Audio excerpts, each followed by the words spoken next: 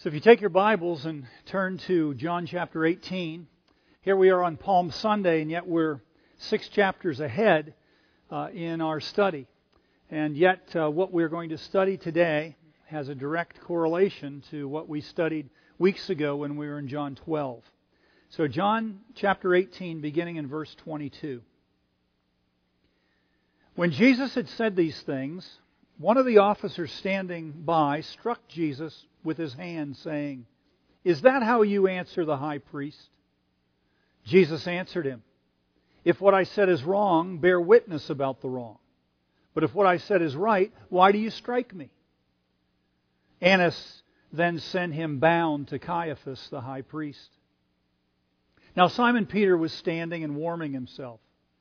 So they said to him, "You also are not one of his disciples, are you?" He denied it and said, "I am not."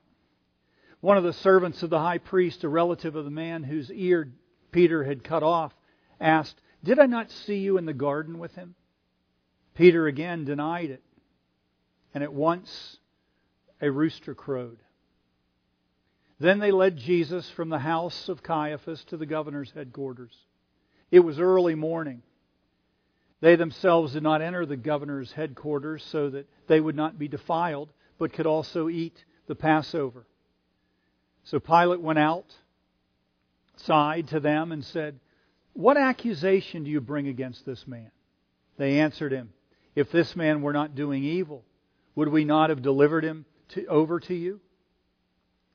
Pilate said to them, "Take him yourself and judge him by your own law." The Jews said to him, "It is not lawful for us to put anyone to death." This was to fulfill the word that Jesus had spoken to show by what kind of death he was to die. So Pilate entered his headquarters again and called Jesus and said to him, "Are you the king of the Jews?" Jesus answered, "Do you say this of your own accord, or did others say it to you about me?" Pilate answered, "Am I a Jew? Your own nation and the chief priests have delivered you over to me. What have you done?" Jesus answered, "My kingdom is not of this world. If my kingdom were of this world, my servants would have been fighting, that I might not be delivered over to the Jews. But my kingdom is not of this world." Then Pilate said to him, "So you are a king?" Jesus answered, "You say that I am a king. For this purpose I was born, and for this purpose I came into the world, to bear witness to the truth. Everyone who is of the truth listens to my voice." Pilate said to him, "What is truth?" After he had said this, he went back outside to the Jews and told them, "I find no fault in him. But you have a custom that I should release one man for you at the Passover. So do you want me to release to you the king of the Jews?" They cried out again, "Not this man, but Barabbas." Now Barabbas was a robber. Then Pilate took Jesus and flogged him. And soldiers twisted together a crown of thorns and put it on his head and arrayed him in a purple robe. They came up to him, saying, "Hail, King of the Jews," and struck him with their hands. And let's pray. Great God, our Heavenly Father, we ask that you would open up to us this text. We've read it. We want to understand it. We want to see Jesus in all of His glory, but we also want to see ourselves in this story as well. Lord, we thank you for John, your servant, his obedience and willingness to write exactly what happened. Lord, we pray that you might write the meaning of these words on our hearts and our minds so that we might become more and more like Jesus. For we ask it in His name. Amen. The woman was born in Kosciuszko, Mississippi, the same town where James Meredith had been born 21 years earlier. This was 1954. There were 3 women present at her birth. Her mother, Vernita Lee, her aunt Ida, and a midwife by the name of Rebecca Presley. As soon as she was out of her mother's body, Aunt Ida saw that she was a girl and she called out a name. She said, "Name her by this name." And it was a biblical name. One of the daughter-in-laws of Naomi. So Rebecca wrote feverishly the name on a piece of paper, and it was transcribed on her birth certificate. But she spelled the name wrong. But it stuck. When the women left the bedroom and came out into the living room of the house, the little baby was placed not in her mother's arms, but in her grandmother's arms. Her grandmother's name was Hattie Mae. Hattie Mae was the granddaughter of slaves. She had only a third-grade education, and yet she was one of the wisest people that you'd ever want to meet. She had raised 6 children in the most racist, the most segregated, and the poorest state in all of America. And yet every one of those of her children flourished. When this baby came along in 1954, Hattie Mae thought it was a gift of God. She treated her like her own baby. By the time she could walk, she would begin to take her to Buffalo Baptist Church right there in the center of town. She would teach her the Scriptures. They'd read them together. She'd tell her all the stories of the Bible, especially those stories of Jesus. She also made her memorize Scripture. One of the first verses that she memorized was Hattie's favorite, from Romans 15:1, where Paul says, "The strong ought to bear with the infirmities of the weak." That's what Hattie Mae did. She spent her life doing good for others. And when anybody pointed out the fact that she was doing good things, she always said the same thing: "I'm just doing it for Jesus."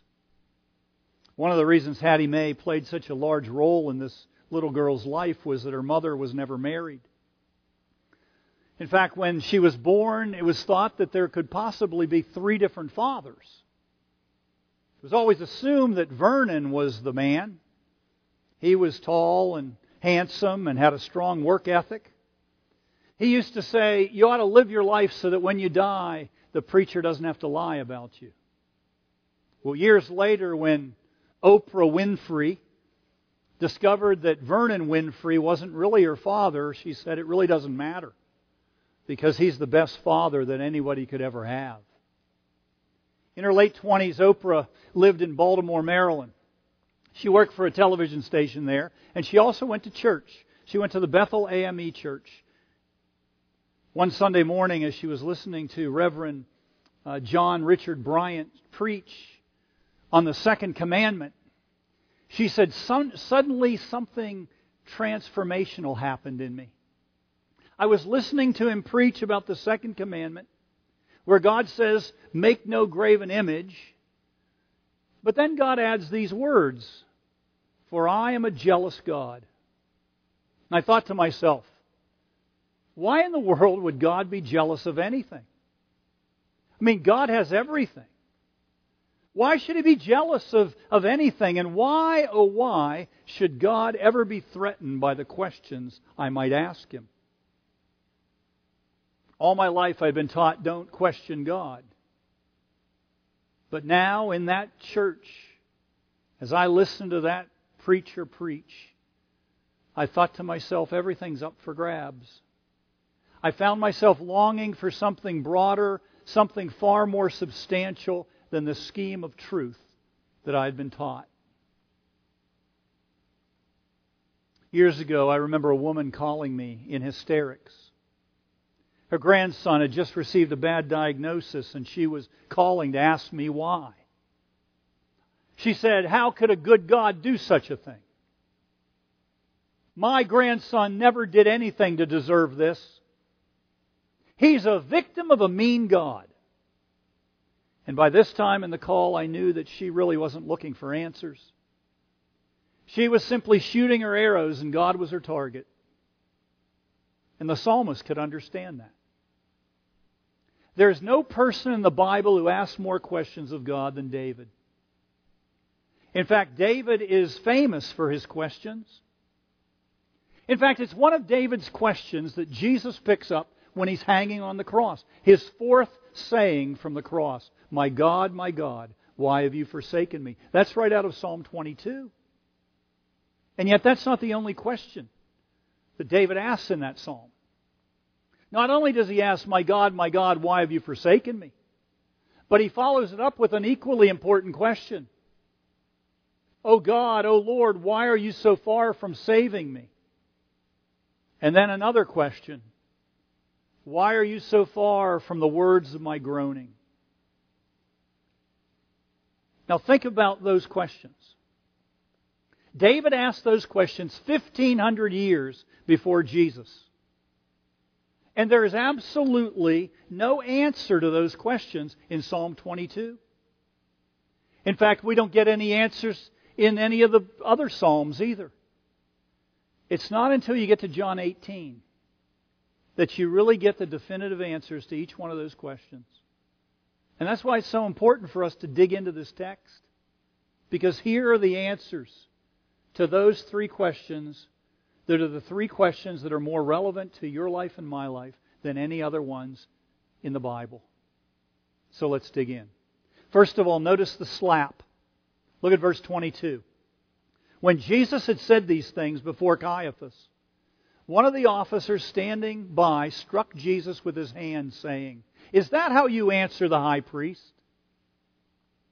In 1892, a manuscript of John's Gospel was found in the Sinai Peninsula. And it was a great thing that it was found because it answered questions that people have been asking about John 18 for centuries.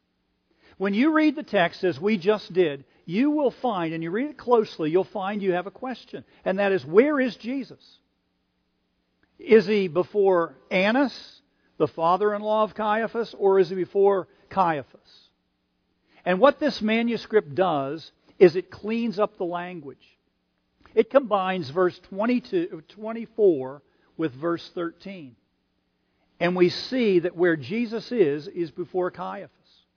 He's before the high priest that year. And standing before him, Jesus is interrogated. Now remember Caiaphas. He is the one that said to the leaders of the Jews, the Sanhedrin, "It is expedient for us that one man die to save the nation." And so what's Caiaphas doing here with Jesus standing before him? He's framing him. John says it this way. The high priest then questioned Jesus about his disciples and his teaching. And Jesus' response is swift. He says in effect, I've covered all this. I've spoken openly in the synagogues and in the temple. You can ask anyone who's heard me. They can answer the questions you just asked. And as soon as he finishes, John says, one of the officers standing by Jesus slaps him. Now, in the culture of the Jews of Jesus' day, if you wanted to curse someone, what you did was simply turn your back on them. To turn your back on someone was not only to be dismissive of them, but it was actually to say, you have absolutely no value. Now that was the significance of turning your back. But there was an equally dismissive approach to a person you could take, and that was to slap him. So think of who's slapping Jesus. It's an officer of the high priest. And think of who that man is slapping. He's slapping God in the flesh. 700 years before this incident, the prophet Isaiah had said he would be like one from whom men hide their faces. In other words, men will turn their backs on this one. But here they do something else. They don't just turn their back on Jesus. They slap him. They slap him in the face. When Franklin Delano Roosevelt was president, there was a man who was a Republican who lived in New York, and he would always commute every day by a train from Westchester County into the city. And his approach was always the same. He would go to the same station. He'd go to the same newsboy and give him a quarter. The newsboy would give him a paper. He'd take a look at the front page, then hand it back to the boy and said, sell it to someone else. After doing this for weeks, the young paper boy got up the courage and he said, "Why do you do this? Every day you buy a paper from me, you look at the front page, and then give it back to me and tell me to sell it to somebody else." The man looked him in the eye and said, "Because I'm looking for a death notice." The young boy said, But but the death notices are in section C. And you just looked at the front page. The man said, the death notice I'm looking for will be on the front page. Now, according to Paul, that's the way every one of us feels about God in our own human nature. He says it this way: the carnal mind is hatred toward God. In other words, we are born with an implicit hatred toward God. Someone has said, never has the wickedness of the human mind been on fuller display than when the Son of Man is slapped in the court of the high priest. For all divine restraint is withdrawn, and human depravity is allowed to show itself in all of its stark hideousness. You see, David asked the question, my God, why have you forsaken me? And the answer to that question is plain: because you're wicked. I am a holy God and you are wicked. Instead of worshiping me, you slap me. Instead of celebrating me, you curse me. Instead of seeking to praise me and please me, you are possessed with your own perspectives. But notice, God doesn't just answer with that. He continues. He doesn't stop there. He continues. And what He tells us in Christ is, every slap that you and I deserve, He takes on Himself. This is not just a Jewish officer slapping the Son of God. This is His own Father slapping Him. Think of it. There's only one person in all of the Bible, there's only one person in all of human existence that doesn't deserve this. And that's Jesus, the Son of God. And yet His Father, here in the court of the high priest, His Father slaps Him silly for your sake and for mine. Second, notice the whip. Look at verse 30. They answered Him, if this man were doing evil, we would not have delivered him to you. And then verse 1 of chapter 19. Then Pilate took Jesus and flogged Him. Now it's important to notice who's doing the flogging here. It's not the Jews, it's the Romans. You say, is that important? It's absolutely important. You know why? Because the Jews had a restriction. The Jewish law said if you flogged someone, if you gave him lashes with a whip, you had to stop at 39. But if you were a Roman, they had no such restrictions. They could whip a person until they were dead. Years ago in China, a young man became a missionary. When he was asked what caused him to convert to Christ, how did he come to saving faith, his response was swift. He said, my mother. When asked to explain it, he said, when I was a young boy, even a teenager, I was wild. I was very difficult to control, and my mother sought to control me for all she was worth, because it would bring shame to my father and shame on our family. But everything she tried didn't work. One day she was chasing me. We had gone about a half mile, and suddenly my mother stops, and I look over my shoulder to see that she stopped.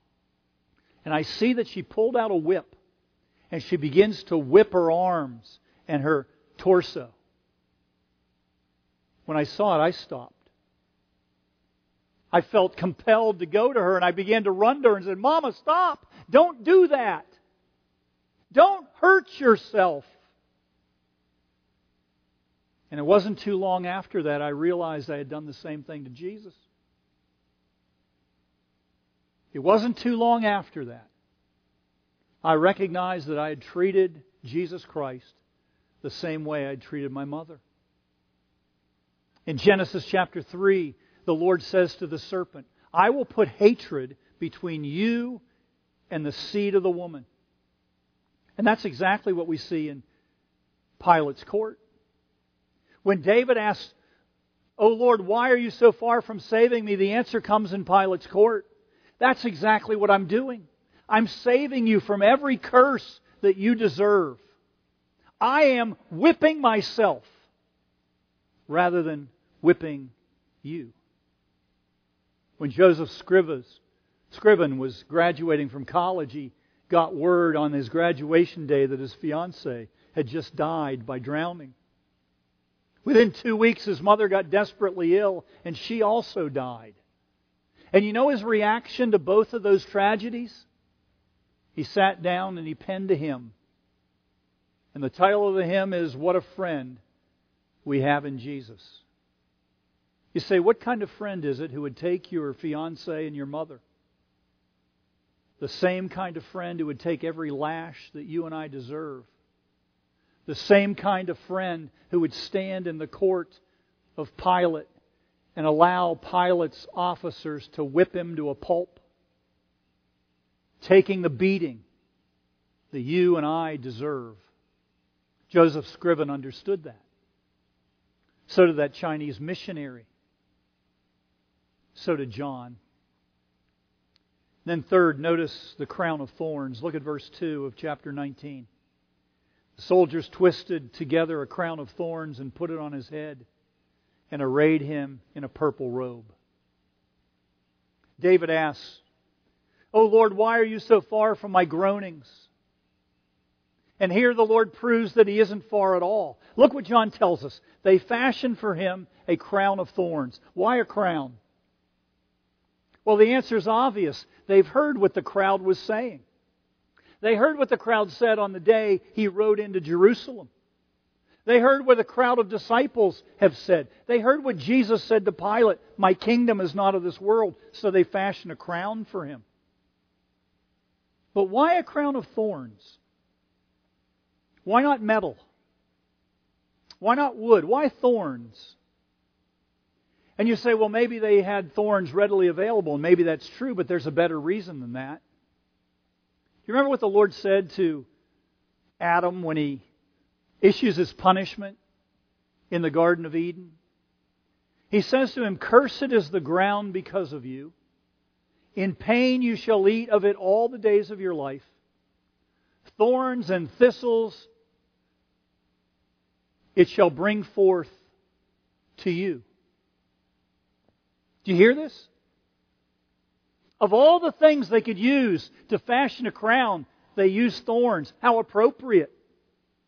It's a sign of our own sin. At the end of World War II, it was discovered that the German Air Force had dropped over 1 million pounds of bombs on the city of London. And what they discovered when they began to clear the debris of all of the buildings that had been reduced to rubble was something amazing happened. Within a few months, they began to see flowers springing up from the places where the buildings were. And the amazing thing about these flowers is they were flowers that were thought to be extinct for hundreds and hundreds of years. Every botanist in Britain knew that these were extinct flowers, and now they were being seen. Those seeds had laid under those buildings for hundreds and hundreds of years. But when the building was blown away and the debris was removed, those seeds began to take life.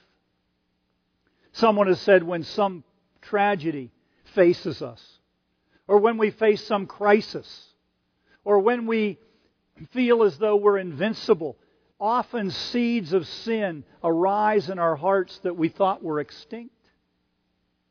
Occasionally you'll hear about a man of exemplary character who commits murder or embezzles money, and we're shocked. And we say to ourselves, how could he ever do that? I thought he was a different kind of guy. What a terrible man. Don't think that. The seed of every sin lies deep within the heart of every man and woman. You see, the reason Jesus wears a crown of thorns is so that all the world might see not just who He is, but who we are. That grandmother called me years ago and said, "How could a good God do such a thing to my grandson? My grandson is innocent. He is a victim of a mean God." You know the answer to that question? No, actually, your grandson is a beneficiary of a loving God whose love is so inescapable that your grandson can do nothing to avoid it. He's a God who took upon Himself far more than a bad diagnosis. He took upon Himself the everlasting weight of every one of our sins. And the more you know that, the more you'll find that Jesus is the answer to every question of pain and suffering. You know what else you'll find? The longer you focus on the slap and the whip and the crown of thorns, the more you will see that God is not jealous of you. He's jealous for you. He does everything in His power. From slapping His Son to whipping His Son to putting a crown of thorns on His Son's head and hanging Him on a cross. He does everything in His power for one singular purpose. So that He might spend eternity with you. He's jealous for you. I'm not sure how Oprah Winfrey got it wrong. But God doesn't censor our questions. He prompts them. So that every one of our questions might drive us to the answer. And the answer is always found in Jesus Christ. There's no better place to find the answer to the questions David asks in Psalm 22 than in the courtyard of the high priest Caiaphas, or in the courtyard of the governor Pilate, or near the cross when they put on His head a crown of thorns. You know, today is the beginning of Holy Week. Can you think of a better time to think about that? Amen.